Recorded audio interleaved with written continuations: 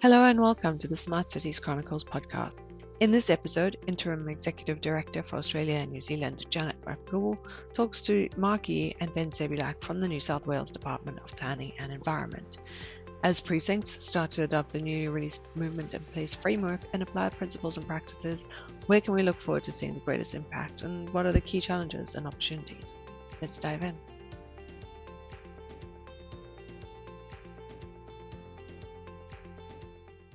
Welcome to Mark Yee and Ben Sebulak from the New South Wales Department of Planning and Environment. I'm here with Ben and Mark today to discuss the new South Wales Movement in Place framework, which I, for one, am quite excited to learn more about. So much potential there. Ben and Mark, can you just start off by giving us all an outline of the New South Wales Movement in Place framework and how it came about? I'm interested in a little bit of history behind where you are today. It was it came about as part of a global megatrend towards realizing that streets and roads have multiple different functions, and we need to understand all of those functions first of all. Understand that that streets have a really important role to play in public spaces of cities, as well as the movement function. So they serve those dual purposes, and really it's along the same lines as, you know, if we were in the United States, we'd be talking about complete streets. It's the Healthy Streets movement, NACTO in the United States. So really, in Australia and New Zealand, we've taken a lot of these concepts in all of these overseas frameworks, and we've really made it our own. And so the Movement in Place framework in Australia and New Zealand, each jurisdiction, each state and territory is really developing their own now. But in 2016.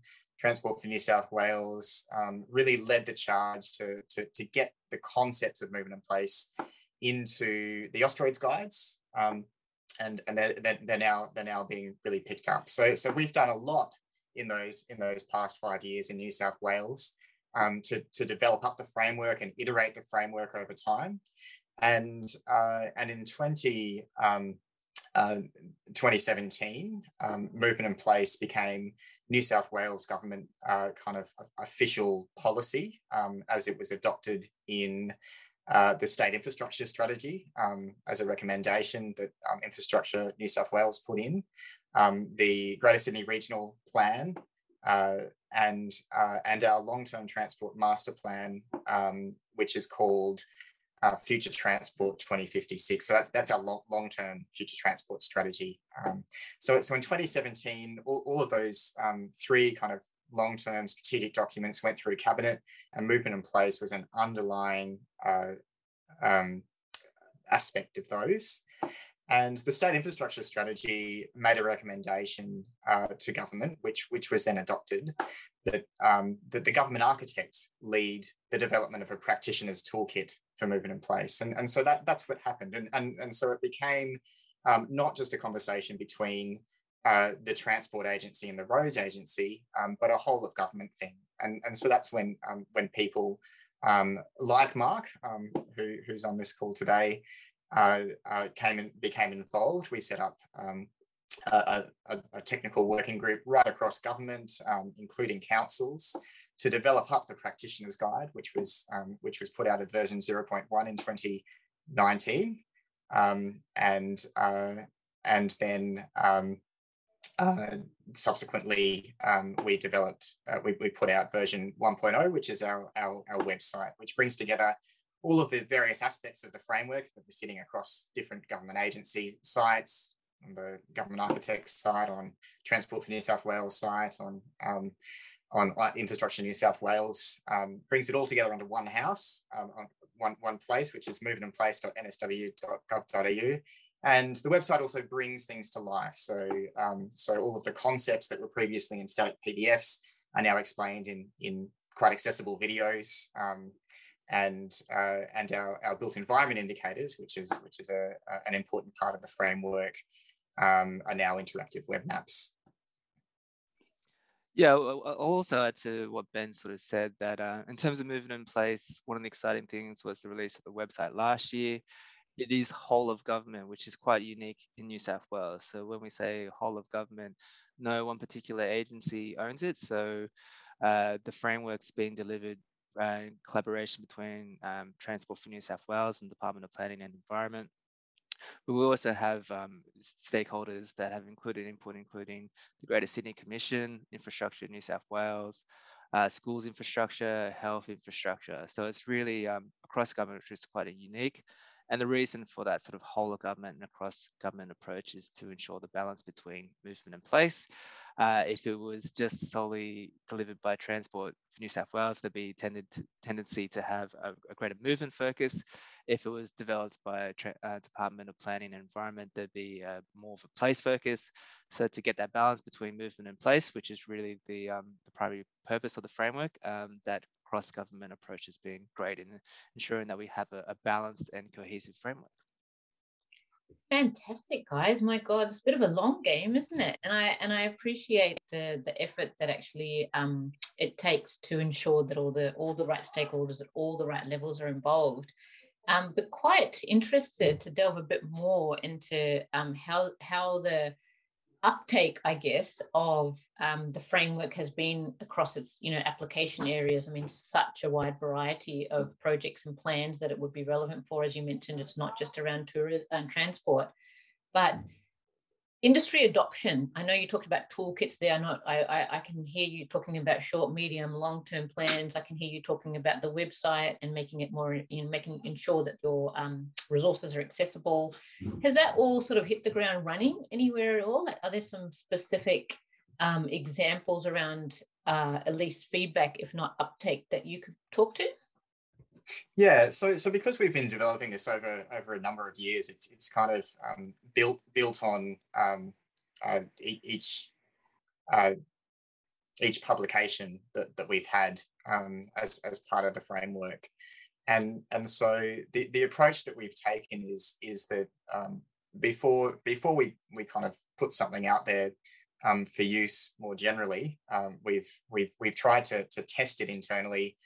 Within government, within agencies. We've certainly at Transport for New South Wales, we're the agency that's been working with this framework for the longest, and we've really built the framework out iteratively as we've tested different components of it on projects. So there's plenty of examples right throughout the asset lifecycle, all the way from strategic planning through to operations. But I think the big thing for us as Transport for New South Wales is that by developing the framework through doing on projects, we're developing up the culture as well within our organisation of how to think differently about designing, planning, operating streets for multiple users, and so that's really the success when we see projects like, for instance, the Sydney Park Junction project, which is reallocating road space around Sydney Park to provide better access and to Sydney Park Station, to Sydney Park and King Street in Newtown, and all of that being enabled by a big motorway project, which is the M8 and WestConnex, and the reconfiguration of the road functions to the around Sydney Park, and this kind of going hand in hand with giving space over where we don't need it for movement anymore, back to the important place functions that Sydney Park provide. So I mean that's one of many case studies that are applying the kind of tools and principles and guidance that we have in our framework. Mark? Yeah, look, I'd say there's been a take up. It's been building as we've been moving along recently. So schools infrastructure, so they basically develop the schools within New South Wales. They've been applying the framework. Within Department of Planning, we're starting to see the application and the take up of the of movement in place as part of our precincts and as part of our projects. And there's been quite a bit of interest in terms of movement in place and the benefits of it. I would say we've also received a bit of feedback from our teams that we really want, they're really excited to use it and take it up, but we really need to sort of demonstrate that this is a framework that doesn't result in additional work. Really, it sort of can help underpin existing projects and sort of build it out further. So as we're releasing throughout this year, we'll be doing more work with our teams to really help them apply the framework in an easy way and ensure that it doesn't result in additional work, and in many ways actually helps their work and reduces the potential workload by applying the principles and then importantly, I think applying the practice of co-design and being vision-led. So I think if once we see even further take up and we build case studies and show it really works, we'll see take up accelerating further. Exactly. These sort of things, you really need to be spending some time socializing what the framework is and actually building those relationships so that it isn't taken as something that's sort of the latest and greatest and it sort of just is slipped by because it didn't work the first time somebody might have attempted to apply it to a situation. So I was good. It was right, quite good to see then. As I mentioned, the website, and just a reminder, I'll get you guys to, when you respond, just to remind us of the website address there and anywhere that someone can navigate to easily that you might want to point out. But I mean, the website and having things online is a great resource. You talked about co-creation there and citizen engagement. I think obviously the people around place, and I quite like the fact that actually the framework can apply to different situations. You gave us the example gave us a couple of examples there which are quite distinct. And I wonder if there are, crystal ball or if you could, blue sky think, where would you like where would you like the impact to be made first or the greatest? Like, are there any sort of pet areas that you were quite interested in seeing this framework being applied to, or where you see potentially the greatest level in terms of the opportunity to leverage the framework, let's say from your own perspectives? Yeah, so look, from my point of view, traditionally, in the kind of emerging years of this framework, the challenge has been seen where we have parts of the network, streets on the network, that have both a very important strategic movement function, but also a high place intensity. And so they have what's often seen as two almost competing priorities or uses of that particular street, with the movement kind of function being about saving time, getting through a place, and the place function being about spending time. And people, in the past have seen those two functions to be in conflict with each other. And certainly trade-offs need to be made, and they're some of the more complex streets. But that's certainly been a focus of the framework in the initial years of development. But what I think we've seen through COVID is an increasing in the importance of the local. So people are no longer going into the office. If they're office-based workers, they might not be going into the office 5 days a week, and that hopefully will be a permanent thing. And local retail, local businesses are benefiting from that. But also we're seeing a big increase in local activity. People spending more time during the day around their local streets, around their local neighborhood. And that's often a more challenging area to focus on. You know, those main streets, the kind of high streets of New South Wales are always the ones that are going to get the most attention. They're always going to get the a council or business chamber wanting improvement and you know, getting urban design teams involved.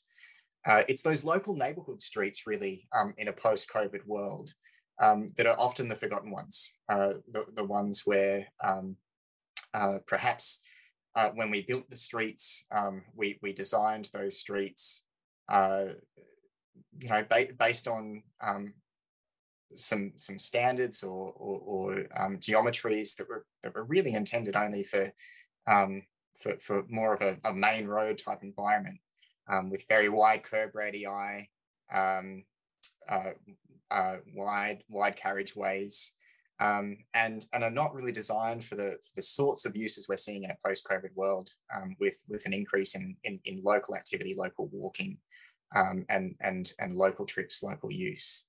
So they're the challenge for me, and that's the majority of the streets on our network. So going forward, this is going to really be quite a useful framework for councils, not just New South Wales government agencies, and the sorts of things we're developing in this space is later on this year we'll put out as part of the framework a new roads and streets design guide, which will be a New South Wales supplement to the Austroads guides, which will really fill in some of the missing pieces of Austroads. You know, Austroads does a really good job at those kind of main road type high movement environments, but has quite a blind spot to the majority of our network, which is the local streets.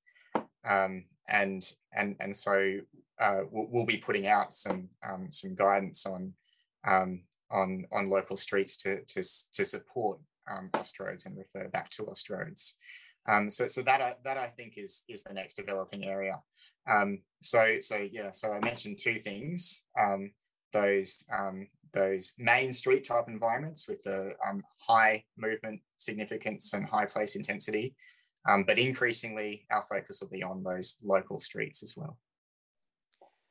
Yeah, for myself, I think there's a great opportunity where there's investment in public transport infrastructure. So I think where our roads and streets have had to do a bit of the heavy lifting in terms of transport, with the investment in that public transport infrastructure, there's a potential for the modal shift and for those roads and streets to sort of not do so much of the performing the transport function.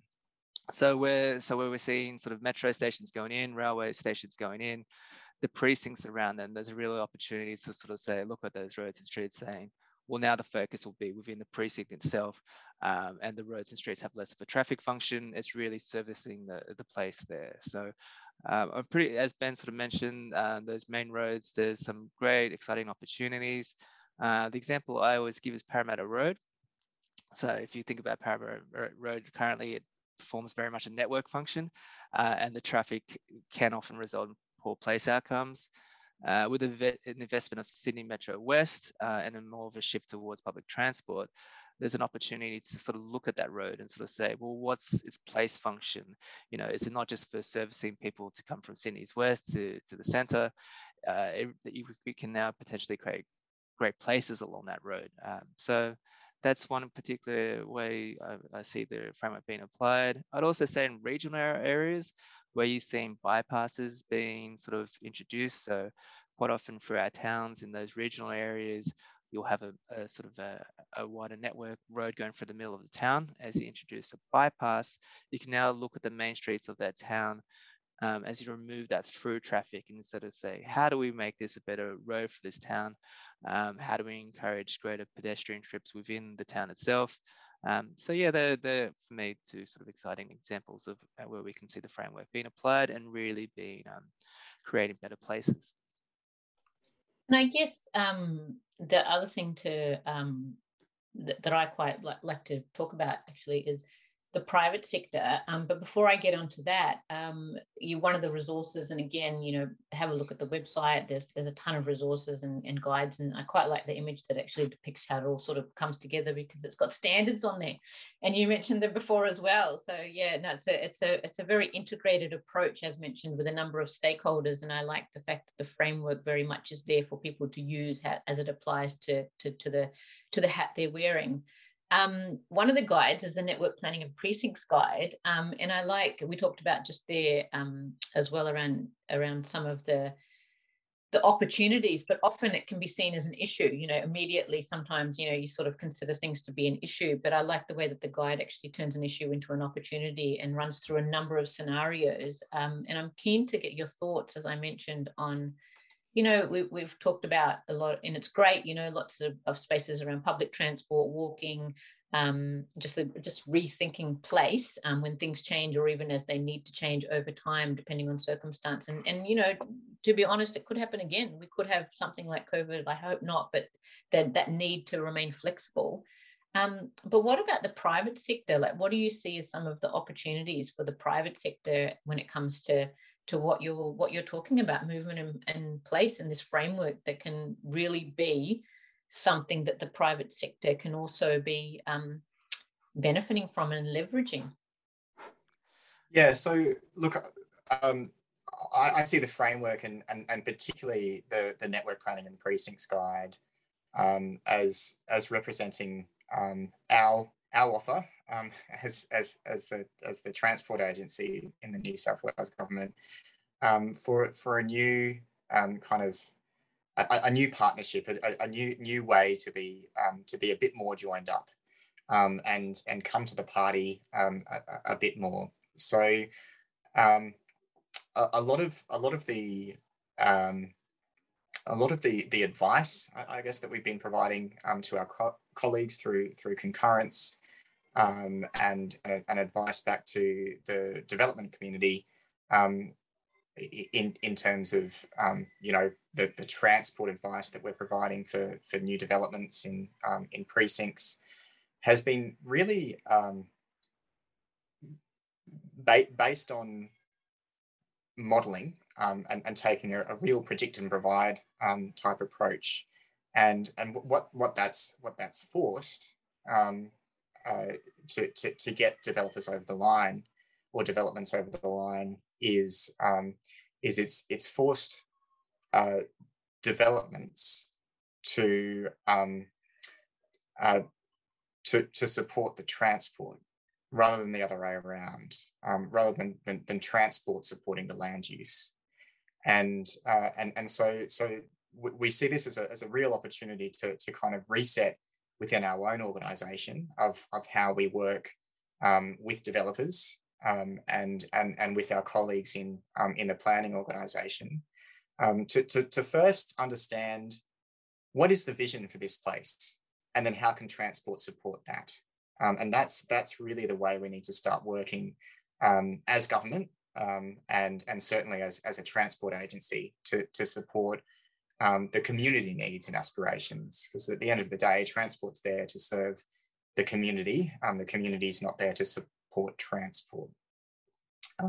So that's really one of the biggest reasons for the Network Planning and Precincts Guide, and it's addressing a lot of the kind of problems that we've certainly heard from the private sector, from the development community, but also that we've observed from our own practice within government and within organisations. So look, it's going to take a lot of work, but we've reached out. We're starting to reach out. And this is representing, an opportunity for a bit of a reset, a new partnership.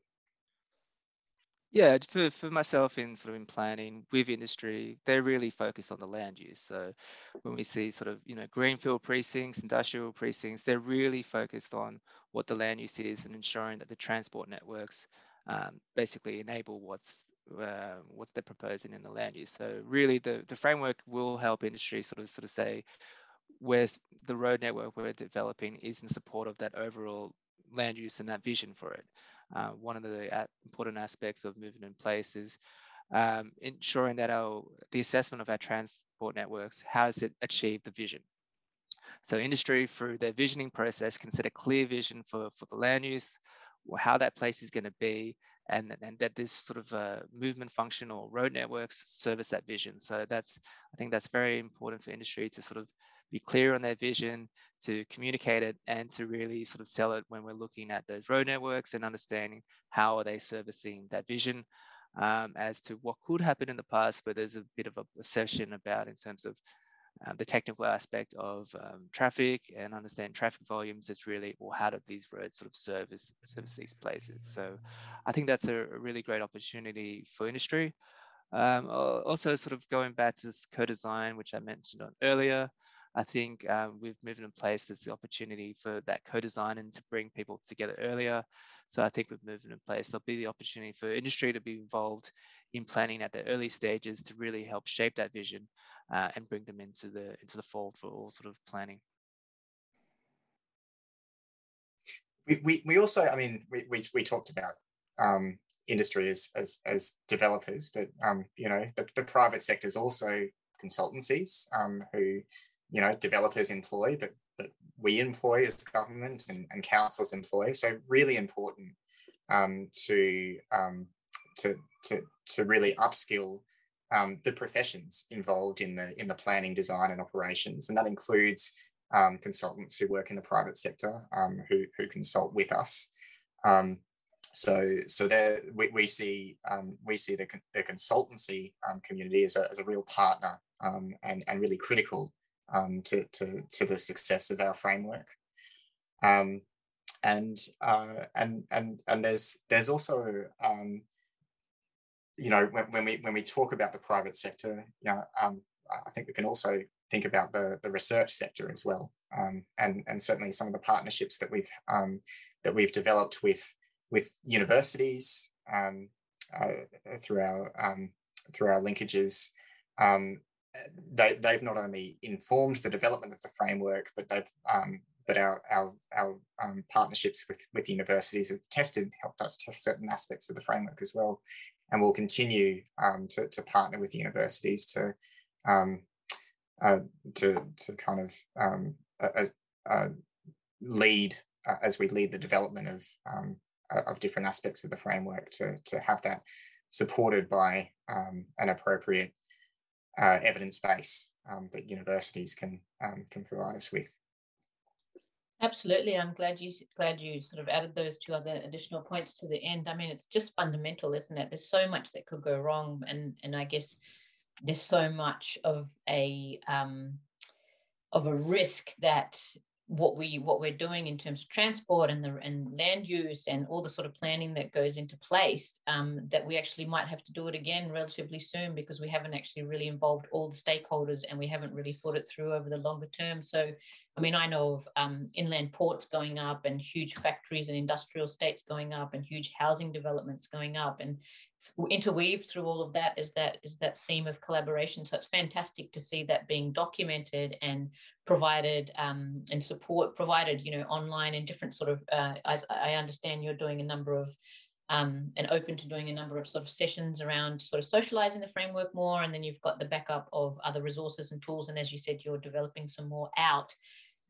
So just really keen now to, as a sort of endpoint here, is how can we get more involved? How can the community get more involved to accelerate this? How can, you know, the relationships that you talked about that you've already got in place and wanting to leverage some more and potentially even scale, how can private sector, public sector, academia, and importantly, the people that are in that place, how can we get more involved, and how can we, and not only engage, but help accelerate this work? Yeah, so great question. We have a few suggestions. One is that we're forming, or we've just started to form a community of practice for the New South Wales Movement in Place framework, and that's open to any practitioner in New South Wales that has a role in the planning, design, or operations of roads, streets, and places. So it could be any professional in any profession that has a role in those areas. It could be an architect, a transport planner, a land use planner, an urban designer, landscape architect, a community engagement practitioner, an engineer. So if you have a role in the planning, design or operations of road, streets and places, please join us, our community of practice. You'll be able to sign up to our mailing list, and we'll send out information about when the community of practice meets to our regular mailing list. So the form to sign up to the mailing list is right at the bottom of our homepage. So it's movementinplace.nsw.gov.au. Just scroll down to the bottom of that page, there'll be a sign up form for the mailing list there. The community of practice will meet either online or in a hybrid situation every 2 months. And we'll hear from council staff and developing parts of the framework as it progresses. But in the intervening time between those meetings, we're planning on using the community of practice to help inform the development of the framework, but also to be a community in itself. So if you're a council staff or somebody that works in a council, maybe a regional council, and you have a particular issue, you'll be able to use this community of practice. We can already use this community of practice to reach out and ask if there's another council in a similar situation. They might be in another corner of the state, and certainly we've already set up a few of those conversations already through this community. So in the intervening kind of time between meetings, we have a live and lively discussion forum set up on LinkedIn, so you can join our LinkedIn group. And that LinkedIn group has a link at the footer of our website. Click on the LinkedIn icon. And you can also contact us directly through contact us at movementinplace.nsw.gov.au. As we progress the framework and roll it out further, we will be rolling out some training, which will consist of e-learning. 6 modules of e-learning will be rolled out, starting with the first 2 in the next few weeks. And that will be supported by some face-to-face training. So the e-learning will be free, and the face-to-face will be a one-day workshop at a price, which will be rolling out to all of New South Wales. We'll be taking it regionally with us, and try and get to a lot of the smaller regional councils with that as well. So there's a lot. There'll be a lot of opportunities coming up over the next few months. And as we roll it out further, we do intend to continue to partner with councils across the state as councils start to kind of pick up some of these concepts and use it in their own planning. We'll be there as much as we can to support councils and help them kind of think through the processes, because we intend to use that knowledge that we gain from working with councils to iterate and update and improve the framework. Yeah, look, I would say, in Movement in Place, it's being developed across government, but it's really for anyone involved in both either Movement in Place or both of them together. So I just encourage people to be brave and to start using the framework itself. Ben mentioned there's some great resources in terms of upskilling, but anyone can really sort of pick it up and start applying to their project right now. So I'd say that, look, people should feel brave to start using it. I would say be brave in particular setting the visions for the area. So I think really the strength of the framework is we're setting a vision that should be aspirational, and there's a new approach where instead of relying on sort of modeling and technical studies, we really should be sort of setting that vision from the outset. And that vision could include things such as, health benefits. So as we have modal shifts greater towards, pedestrians and active transport, it could talk about sort of, the social benefits of providing greater places. And we can even link that back to sort of things such as productivity. It's proven that as we have, promoted greater pedestrian activity, active transport, socialization. This results in greater economic benefits through productivity and things on those lines. So I'd say to implement the framework, be brave, be using it, and be brave in setting those visions and be aspirational. So I think that's probably one of the ways to use it, because we really do want to see it used by our own agencies, by councils, and by industry, certainly.